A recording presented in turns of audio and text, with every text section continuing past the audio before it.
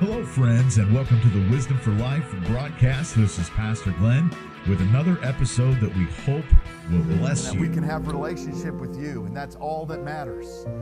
God, I pray that everything else in our life would dim in comparison as we turn our eyes upon Jesus and look fully into His face, God, His wonderful face. We give you the praise and we give you the thanks, God, as we give to our missionaries tonight. And God, we ask that each and every one of them would be blessed as well in this holiday and Christmas season. We lift you up and give you praise in Jesus' name. Amen. God bless you as you give.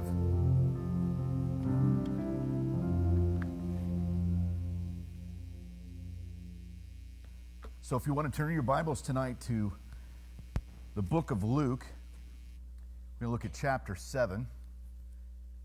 And we're going to talk the next 2 Wednesdays about a proper theology for miracles. I think next Wednesday you'll be happier with the message than you will be tonight, because we'll actually talk about some of the miracles and we'll cover them. But tonight we're going to have a foundation for why miracles are used by God in the very first place. What is God doing when He does a miracle? What is the purpose of a miracle? You might discover tonight that the purpose of a miracle is probably far beyond your problem or your pain. I just want to remind you of this too. Often when we give a testimony of what God has done, we talk about how God has dealt with the problem or the pain, but we miss sometimes the purpose of why He did it. Yeah. So if you've ever been in a place before where you doubted that a miracle was for you, and if you've ever been at a place before where you've struggled with the idea of miracles, you're not alone. In fact, probably one of the greatest of people that God has ever used is John the Baptist. And he had a place in his life where he doubted the message of Jesus. And the way that Jesus came back to rebuild his faith, especially as he was going through a really dark and hard time, was to remind him of the miracles. So if you look in Luke chapter 7 and look at verse 22. And then he told John's disciples, go back and tell John. You see, John at this time had confronted some of the things that was going on in Herod's life. There were 3 Herods during biblical history at that time in the New Testament. But this particular Herod had decided that he was going to have a relationship with a family member. And this relationship was not godly at all. And so John the Baptist had confronted this situation, and as a result, he had been put in prison. He's about to be beheaded. And so he shipwrecked in his faith because of his circumstance. How many of you know we can get so wrapped up in looking at our circumstances that we miss the Spirit, what God is doing? And so John sends some disciples to Jesus, and we see that the disciples are supposed to go back to John and tell John this from Jesus. He said, then he told John's disciples, go back to John, tell him what you have seen and heard. Okay? The blind see, the lame walk, those with leprosy are cured, the deaf hear, the dead are raised to life, and the good news is being preached to the poor. And he added, God blesses those who do not fall away because of me. Actually, Jesus had said 7 things there. 7 things. He gave 6 that are happening, and he gave a 7th that you should respond to those things as you understand that they're happening. So the last one is, blessed are those who do not fall away. Another translation says, who do not become offended, right, or fall away because of me. So Jesus said, I want to authenticate the message by the miracles. And that connection is going to be made tonight. We're going to talk about how really the Word of God is the important thing.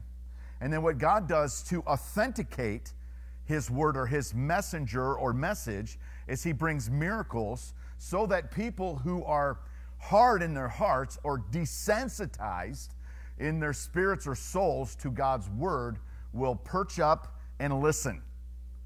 So God will send miracles many times just so that people will get saved. It's really a salvation thing, which is probably the greatest miracle of all. I'm going to warn you tonight, you may want to stop me if I hit a particular area where a word comes out and you're like, wow, I've never heard that before. Stop me raise your hand. Say, hey, I want you to break that down a little bit more. When we talk about a theology of miracles, it's way past your boo-boos.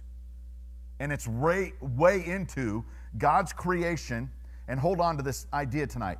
God's creation and then God's restoration of his creation. Those are why miracles happen. And what made God's creation functional in the first place was God's word. What makes God's regeneration or restoration of creation again in the first place is God's word. So if you don't have God's word, you don't have God's power and God's miracles. God's word all in creation came first, and then we see the miraculous things happen. We say in Latin, ex nihilo. This means out of nothing. The universe was created out of, come on, say it with me, nothing. That's a creation. So everything you see in this world today that you can see and touch is really a very old miracle. Salah. You're sitting right now on a miracle. It came out of nothing. Where are the miracles? People ask this all the time. They come to me all the time. Where are the miracles? And I'm like, you're one. You all started out in the mind of God. God had a picture that would be you. You are not completely what God had intended to be, but you are becoming everything that he intended you to be. You are miraculously here. Think about this.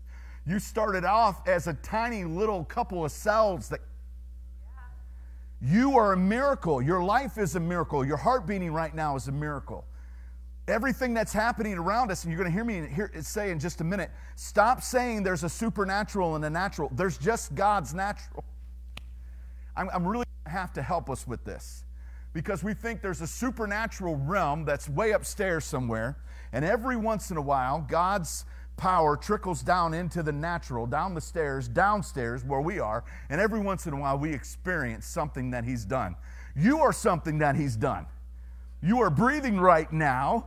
You are alive right now because you were once in the intention and the mind of God. More than a millennia ago, he decided you would be born. And everything that your personality, your makeup, you were in the mind of God, and now here you are. And so you're surrounded by the miracles of God. But the miracles of God are not just to give you goosebumps at the end of your elbow. They're to authenticate the message of God so that you'll receive God and be obedient to him. And that's what they did for John before he died. You see, John could have continued to follow his doubt to hell. And I might say this more, we'll land this plane a little bit more next week, but we wrongly assume that people in the Bible, especially the New Testament, everybody that experienced a miracle went to heaven. We wrongly assume that. I can point directly to some cases, especially when the lepers got healed, and not all of them came back to praise God. Come on. Just because you got a miracle doesn't mean that you're right with God. And so the real purpose of a miracle is to draw people to salvation relationship with Jesus Christ, to authenticate who he is as the message of God, the Word of God. All of creation exists because the Word came first. All of creation will be regenerated and restored because of the Word of God came. Did you know that when Jesus rose from the dead, that was the first day of the rest of restoration? Colossians says he's the firstborn from the dead. That was day one of God's restoration and reconstruction of his creation. Oh, you're so excited. Let's pray. Father, thank you for miracles. But thank you even more for the message. God, thank you for signs. But thank you even more for the sermons, God, that come from your Son, Jesus Christ, that point to him. God, help us to understand a natural, biblical, balanced theology of the miraculous tonight. I ask and pray in Jesus' name. Amen. I'm going to give you the Hebrew word here for miracle, and it's probably not going to represent anything you think a miracle is. Are you ready? Okay. Nis. It's where we get the word Nisi. Nisi. Yehovah Nisi. The Lord is my... What's Nisi? Yes, banner. Yehovah Nisi. It means banner. You say, that's a miracle? Yep. God's intention in a miracle is threefold under the definition of this word Nisi. Watch this. In fact, the first time it's mentioned in the Bible, I'll give it to you in just a second. We see that God's miraculous power shows up to represent these three things. Number one, Nisi means test. Number two, Nisi means flag or banner. Number three, Nisi means covering. I want you to think about Jesus Christ on the cross and his death for each of you, my life included. Well, let's see. That's a pole. That's a banner. Oh, come on. You understand, that is a covering. That's a blood atonement covering. Who am I talking and teaching to tonight? We understand the miraculous sometimes as, well, I just got a job where I didn't have a job. God made a way where there wasn't a way. I just got healed. I no longer have to go through this. Yes, it's all of that, but the greater is this, that God has proven himself on earth that his message is authentic, and his messenger, Jesus Christ, is everything he says he is. And that even the cross, this moment that looked like the greatest defeat, was actually the greatest victory, in that it was our and is our banner. Come on. It is our flag. Come on. It is our covering. In Exodus chapter 17, verse 15, it's the first time you see the word miracle in the Bible, and it's in the Hebrew word Nisi. It says, Moses built an altar and called the name of that altar Adonai, that be Lord. Nisi is my banner. The Lord is my banner. This was after the defeat of the Amalekites. This was a war that had happened where they should not have won, and they did. And God showed up and did the miraculous. But how did he do the miraculous? He did it in such a way that the whole world would know who the one true God is. It was an authentication of the message. Now I'm going to give you Isaiah. Write this in your notes, Isaiah 11:10.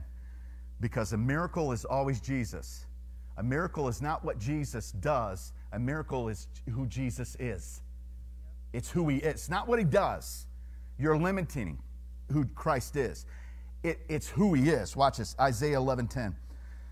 It says, it will come about in a day that the root of Jesse. Who was Jesse? Jesse was whom? Father of David. In the root of Jesse, we're talking about the Messiah here. This is a messianic prophetic verse. It says, the root of Jesse will stand as a banner, as a Nisi, come on, to all people.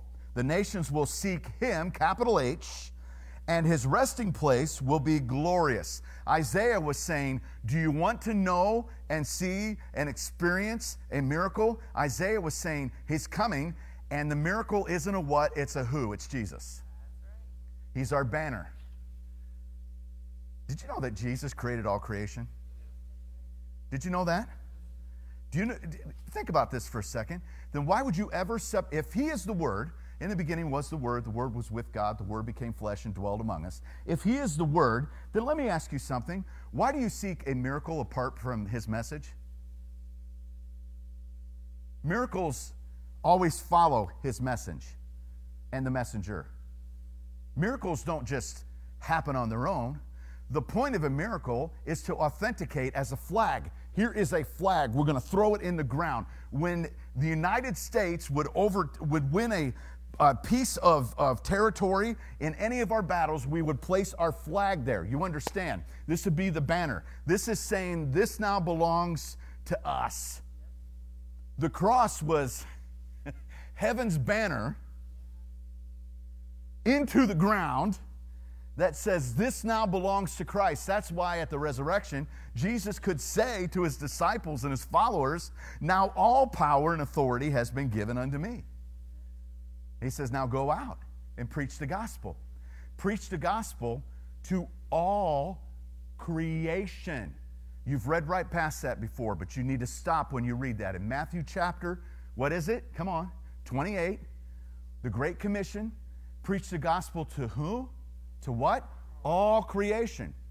In other words, Jesus is saying, the banner is here, the flag is here, the covering is here, the miracle is here, the miracle is me, and now I live in you, and I want you to preach in such a way that it transforms creation. Do you know what God is doing in the last 2,000 years and what He'll do in the last 1,000 years in the millennium? He is reconstructing what sin tore apart.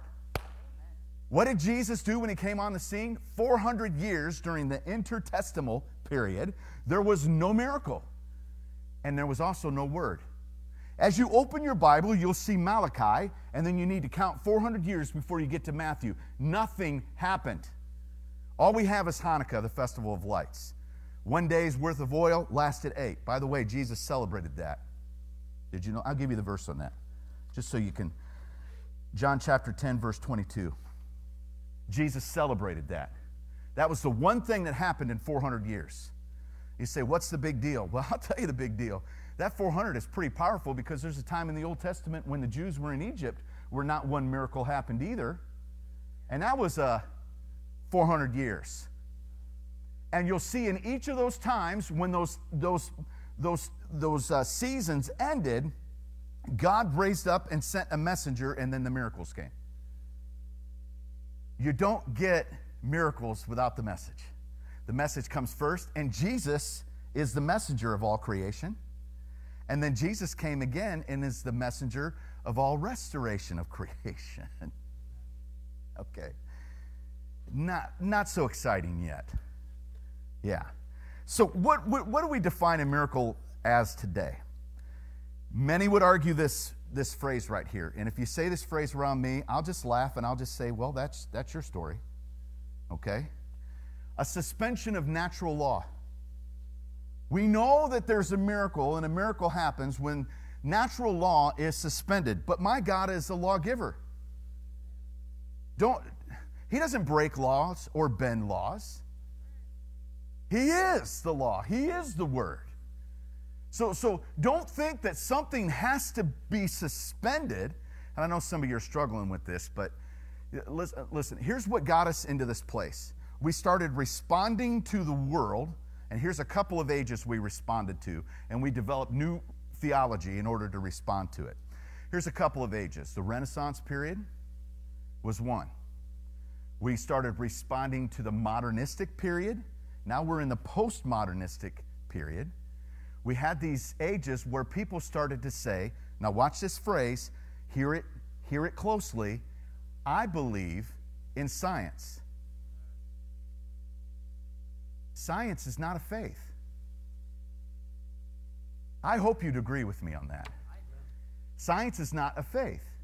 Science is an investigative technique based upon some principles, and those principles are, we test something, we look at it, we retest it, and if we can see the experiment stays the same, we could come to a thesis, we could come to a hypothesis or a hypothesis.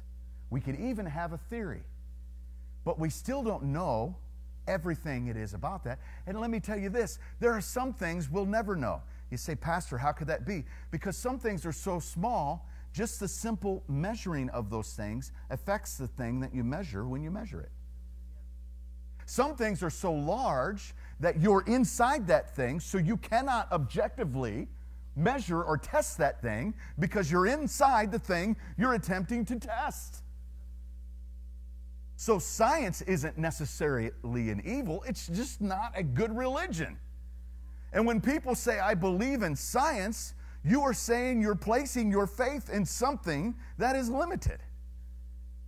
And our response usually is to these periods, especially the postmodern period, is that, okay, when a miracle does happen, it must be that God is suspending natural law for me to be able to contain it within the universe that I know. We don't know all of what's going on in the universe, especially at the quantum level. We have no idea what's happening.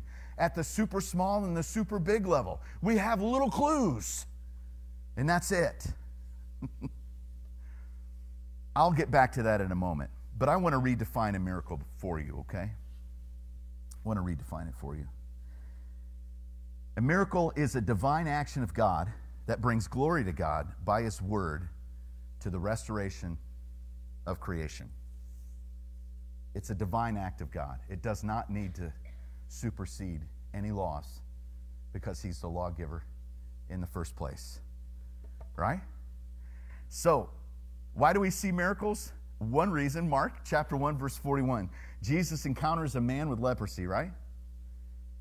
It says, filled with compassion, Jesus reached out His hand and touched the man. We see miracles from God because the God we serve is filled with what? Compassion.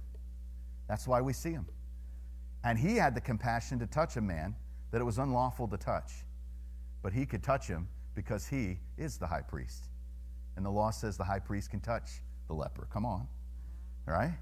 So what stands out is miracles sometimes weren't even necessarily planned in the future sense that Jesus would show up here and then conduct the miracle. Jesus just noticed people that were broken and noticed creation that needed to be restored. And Jesus reached out, who was the Word, the messenger of God, and then did a miracle as a result of it. It was His compassion that did it. Miracles are God's confirmation of the message from God, and the sign confirms the sermon. All right, let's talk about this a little bit here. I believe that most miracles happen on the mission field. Miracles happen everywhere all the time, but most of them happen on the mission field.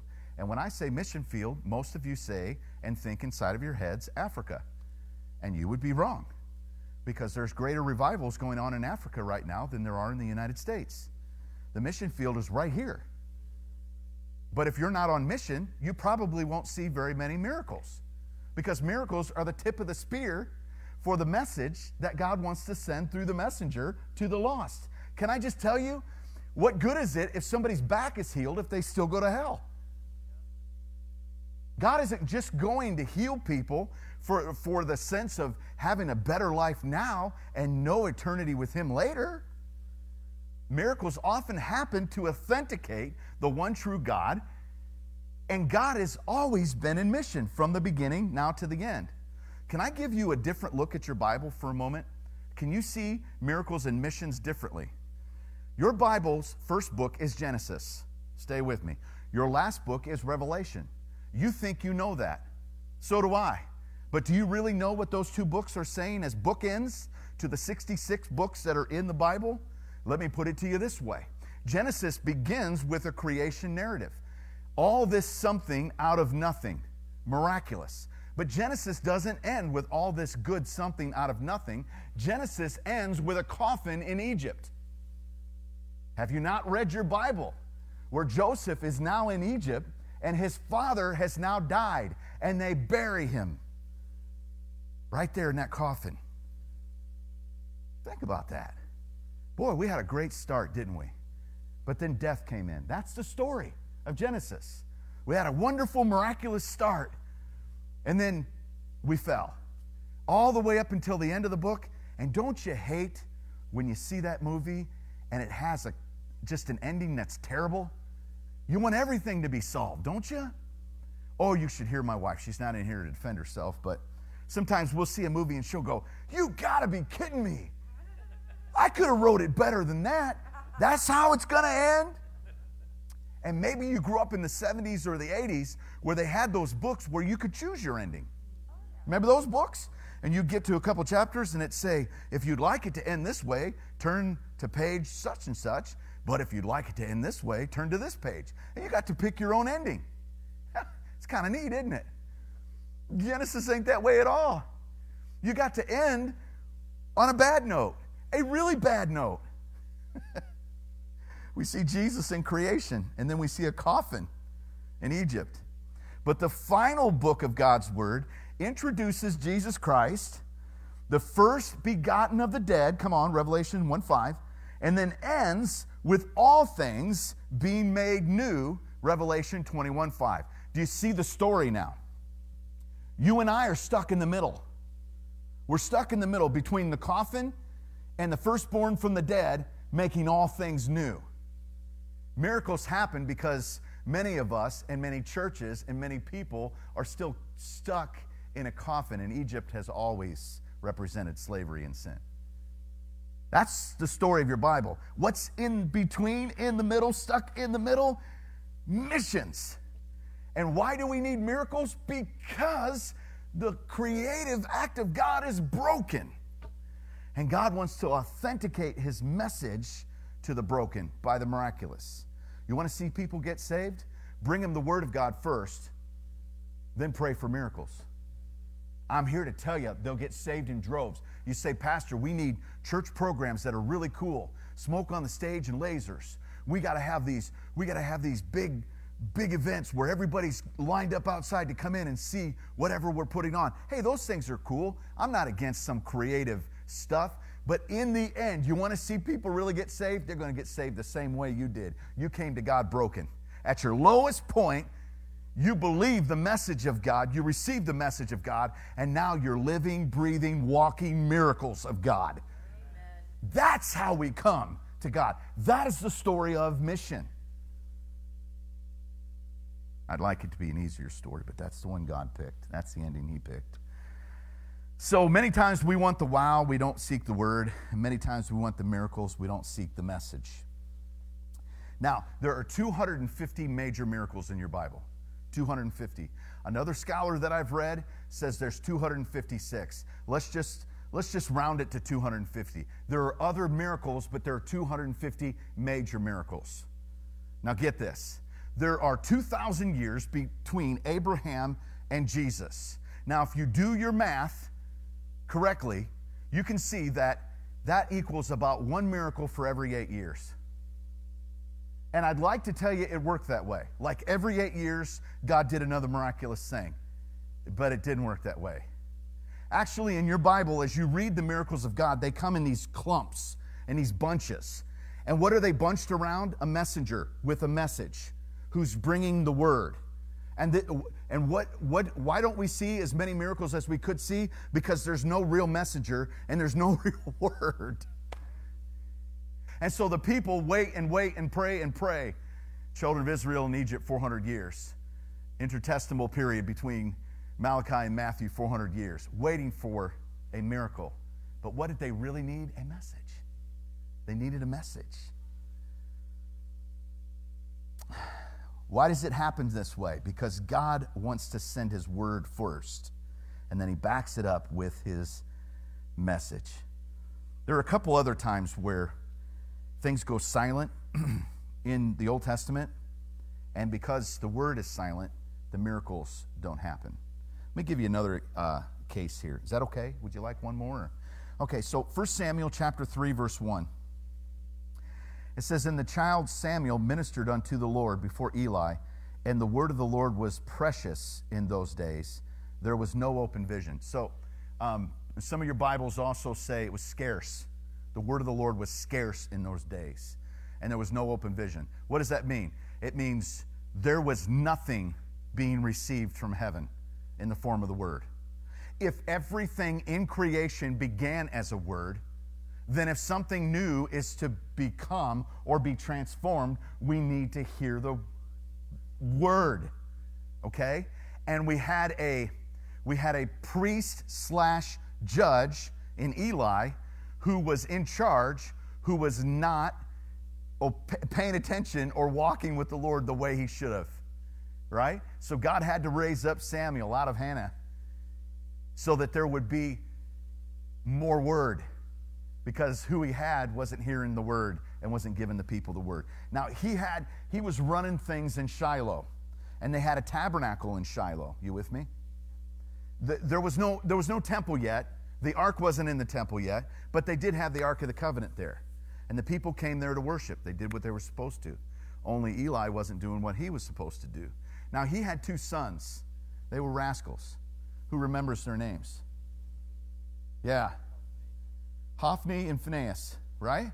So these two rascals were doing a few things. First off, They were, instead of sacrificing the meat offered to the Lord, they were eating it.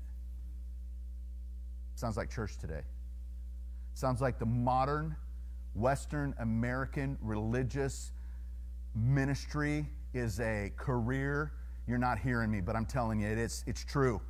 It's true. We're not gonna make sure that resource gets to where God wants it to go for the glory of God. We're going to feed ourselves on that. The other thing they were doing is they were sleeping with the women that worked in the temple. They worked at the doors. There were women that were allowed to serve God at the doors, not inside, but at the doors. They were allowed to, I guess, be greeters, you know. Hey, how you doing? Praise the Lord. Come on in, worship the Lord. Well, Hophni and Phinehas were sleeping with them, and that angered God.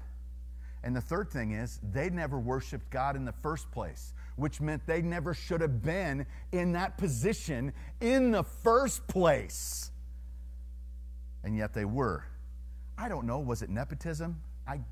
Church, I love you. I don't know. I don't know why some people end up where they are. You're probably still asking, how did my boss become my boss? I don't know. I don't know how people end up where they're at. It's kind of funny, isn't it? It's kind of funny that some people end up in places and it's like, you really have no business being there. You just don't. I love you. Ephesians 5 says, I'm supposed to respect all authorities appointed by God, but you really have no business being there. Well, they had no business where they were. And the result of that was the word was scarce. And when we move into visions, that's miraculous. That's prophetic. There were no prophetic visions at the time. So they weren't experiencing any miracles because they weren't getting the word. And they weren't getting the word because the people that were serving God weren't where they were supposed to be. A litmus test for any ministry would be this. If the people of God are where they're supposed to be and the word of God is being preached, not the word of man, then you should see miracles. And if you don't, resign. Well, that's easy for you to hear, isn't it? But you'd have to resign as well. Think about that one. Oh, I'm all alone tonight. Maybe somebody at home's going, amen, Pastor. Yeah, amen. Amen, it's true. Hey, there was another guy in the Old Testament. You remember Aaron? He had 2 sons too. What were their names? Do you remember? Oh. Their names were even weirder. And what did they do? Do you remember what they did? Made strange fire. They brought fire from the outside and they put it on the altar. And you know what happened as a result? Actually, fire consumed them, charred them so badly that their bodies were to be wrapped before they were moved. They weren't even to be touched. They were to be taken out of the camp. You see, when God wants to deliver his word to his people, it's so important that the people in the middle are where they're supposed to be, not only so that the people can get what they're supposed to get, right? But so that the miraculous can happen and it can be a picture of who the one true God really is. So God takes this seriously. He really does. He takes it seriously. You say, Pastor, who was those guys? Well, I'll tell you what, I got a candy bar or something for the people that knows. How about that?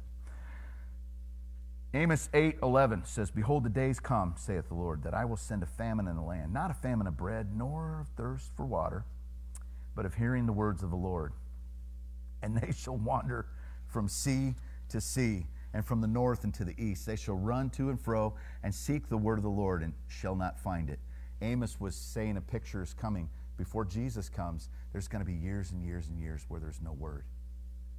And as a result of no word, people are going to be hungry. They're going to be thirsty. They're going to want the things of God, but they won't be able to find it. We have to make sure that the world finds it. We've got to make sure that the world hears the word. If they get the messenger of God, they'll get the miracles of God. All right, so are miracles the suspension of natural order? I said I would get back to that. Here it is. Not necessarily. I want to quote to you what C.S. Lewis said. You remember that guy?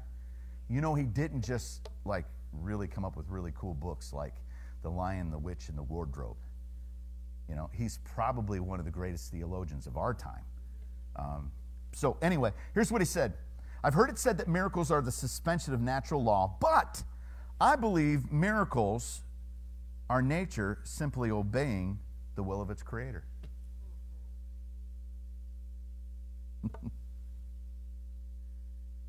Thomas Jefferson had a Bible. Did you know this? And in his Bible, he went in and he took a razor blade and he cut out all the miracles. Cut them all out. He left in all the teachings of Jesus and the moral platitudes and all the altruisms, but he cut out all the miracles. Because in his mind, whatever he could not explain by natural law, are you with me? He said was impossible. So he had his own version of the Bible. Some churches have their own version of the Word of God because they never preach any of the miracles from the Word of God. So they might as well just take the page and rip it out. I had a man in my office one time, not at this church, okay? I had a man come to me in my office one time and say, do I have to speak in tongues? I said, no, you get to. Do I have to prophesy? I said, no, you get to. Do I have to lay hands on the sick? I said, no, you get to. Do I have to believe in the power of God? And do I have to be a miracle worker? Because, by the way, that's one of the 9 gifts as well. 1 Corinthians chapter 12. I said, no, you get to. He said, well, I don't want any of that to happen in my life. He had his Bible with him because he was there to challenge me. I wasn't there to challenge him. I was just there to benefit him. I said, could you give me your Bible? I turned right to 1 Corinthians chapter 12, and I said, would it be okay if I just tore this right out of your Bible? He said, you don't dare tear that out. I said, well, you don't believe it. You don't think it's for you. Why have it in your Bible? That's the Word of God.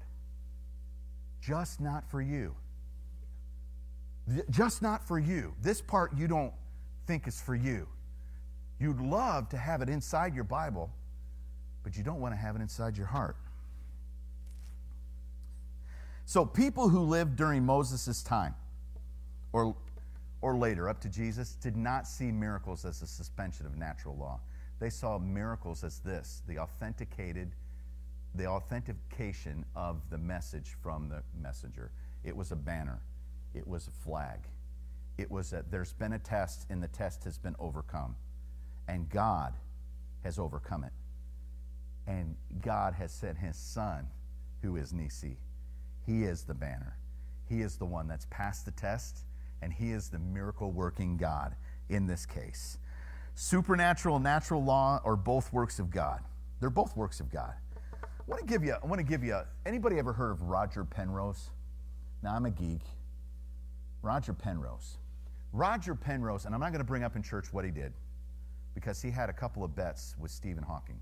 Stephen Hawking, before he died, was the guy he's kind of the modern Einstein of our time, that came up with some of the best theories for gravitation and for black holes and some really goofy stuff out in the universe and creation. Roger Penrose said this about chaos bringing about the miracle of what you live in right now, what you experience right now, which is all this order. All this order. Now, I'm not talking about what CNN and Fox News told you is going on in the world today. There's tons of order in the universe, right? Here's what Roger Penrose said.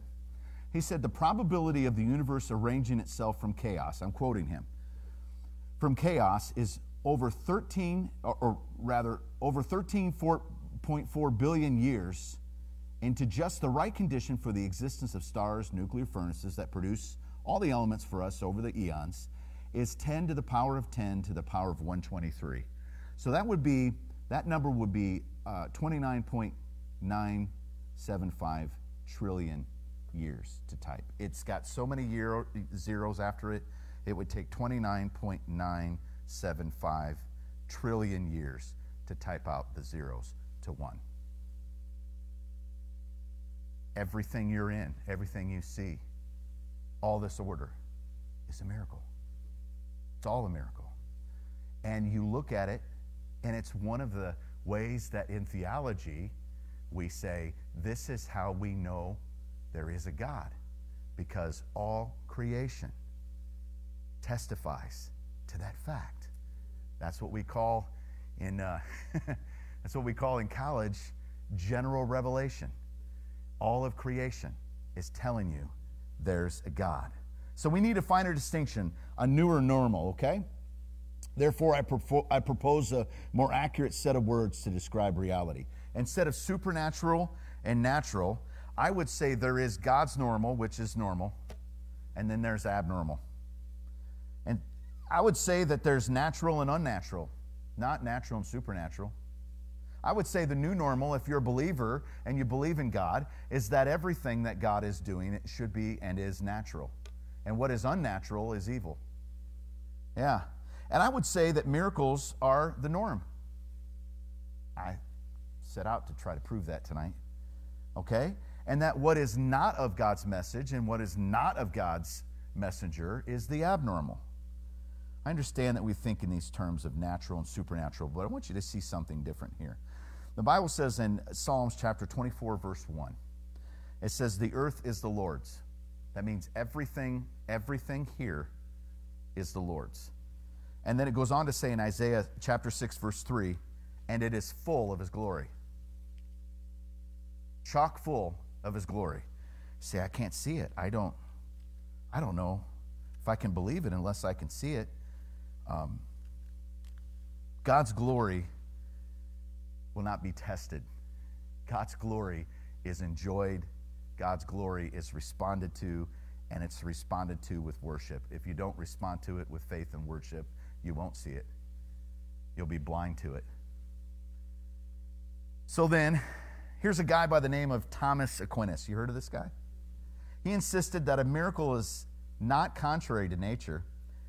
He said this, it is in the nature of all created things to be responsive to God's will. So all created things, because the earth is the Lord's and it's full of his glory, naturally respond to God and God's will. So, we're going to end with this idea here. What is God's priority then of miracles? I'm going to leave you with this idea, and then next week it get really good. All right? There's a time frame for everything. The question is not if God will do the miraculous. Usually it's when. And it's not how God does it, but it's that God shows up in his Son to do it.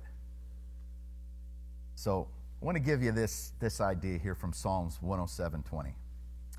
It says this, you sent your word, or he sent his word and healed our disease. Can I go back to what I'm teaching you here? This is the natural order of things. This is the order of spiritual things. It says, he sent out his word and healed them, and he rescued them from the grave.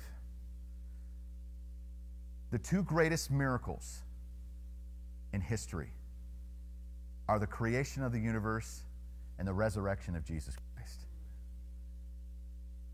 Both started with a word. Come on. Started with a messenger that had a message that needs to be brought out into fallen creation so that it can be regenerated and restored. The word goes out first, then the healing. The word goes out first, then the rescue from the grave. I'll tell you another way. It's 2 Peter 3:8. But do not forget this one thing. You've heard this before, dear friends. With the Lord, a day is like 1,000 years, and 1,000 years are like a day. The Lord is not slow in keeping his promise. You know, I've had a couple of miracles that I thought were slow. That doesn't mean the Lord's slow. Okay? As some understand slowness, here's the three priorities with God. Here's the three. You ready? He is patient with you, not wanting, number two, anyone to perish, but number three, but everyone to come to repentance. Did you get those things? So we want a miracle, but we don't see that God wants us to get the message first. And the message is this: I'm patient with you. I'm patient with you. And I'm wanting all to come to repentance, and I'm wishing that none would perish. I will tell you why some miracles tarry. Because God is patient with you. He's not wishing anyone to perish. but that all come to repentance. You see, there's a greater priority that God places on eternity with him than the timing of your need for an immediate miracle. God left me in a prison as a guard for almost a solid 5 years, in factories for 13. Grew up in a home that was pretty rough. Won't go into the details of that. For 16 years, as a believer, praying, and I'm saying, God, give me a miracle, give me a miracle. And God just said, no, miracle's coming, but for now, I'm being patient with you. I'm doing more than what you're asking for, right? I'm wishing that you would not perish, but that you would repent, that there's more that I'm working behind the scenes. You see, you and I think that miracles operate like a clock, and that God has to come into our gear system, and he has to join the wheels, and he has to join in with all the inner workings of our life. And in the tiny little areas that are wrong, we think that God needs to alleviate those things so that we can tell time. But God says the whole watch is broken. Not just a little part you're believing him for, but God says the whole honking thing is broken. And so I'm going to rebuild it. I'm going to restore you. I'm going to bring you back to the original intent that's in the mind of God, and I'm going to build you from the ground up so that at the end of your life, you will be you, and you will live with me forever in eternity. Not just so that for right now, you got this good little feeling that you had church, and yeah, and what are some of the ones I hear? And they're good. They're good. But I might try you a little bit with this. Here's some of the ones I've heard over the years. That God grew my leg to match the length of my other leg. Fantastic. Did God change your heart so that you'll go to work and get a job? I've been in churches, pastored them, where it's, God has changed my heart, and I no longer want to drink alcohol. Fantastic. But you still abuse your wife. The root is not changed. He may have delivered you from this, but what he wants to really do is change you from the inside out. Spirit first, then soul, then body. How are you praying? I guarantee you most of your prayers, because mine are. You bunch of quiet little souls, you. Most of your prayers are this way. Fix my flesh. I want to feel better. Don't worry about the soul, God. It's still a mess, and my spirit's far from you. But if you just fix my flesh and make me feel better, oh, those will line up. God is a spirit, and he's seeking those who will worship him in spirit and in truth. He's going to change you from the inside out, all of you. All these miracles happen, but they happen in a priority, in an order that he's arranged. Would you stand with me in prayer? Okay, so I got an assignment before we pray. I want you to come next week with your favorite miracle from the New Testament. Okay? I'm looking at some of you, and you're just like, no, I'm not going to do that. Well, then don't. But I'd like some of you to do that. Come with your favorite miracle from the New Testament, and we're going to hear a couple of them. And I want to know, I'm going to ask you why. I'm going to ask you why it's your favorite. I'm going to ask you what it means to you. I don't want you to interpret the miracle that way, because that's bad hermeneutics. But I want to know what, after you've interpreted it correctly, how it can be applied to your life. And then I want to know, can you believe God for that today? Okay? Father God, in the name of Jesus, thank you that you're a miracle-working God, that God, your Spirit can be relied upon, that God, that you work in our lives so that the message can get out to the world. God, and it can authenticate the messenger, which is your Son, Jesus Christ. Thank you that he planted the flag, the banner, the covering, God, by giving his life on the cross, and that, God, the greatest miracle of all creation is his resurrection. God, you are regenerating.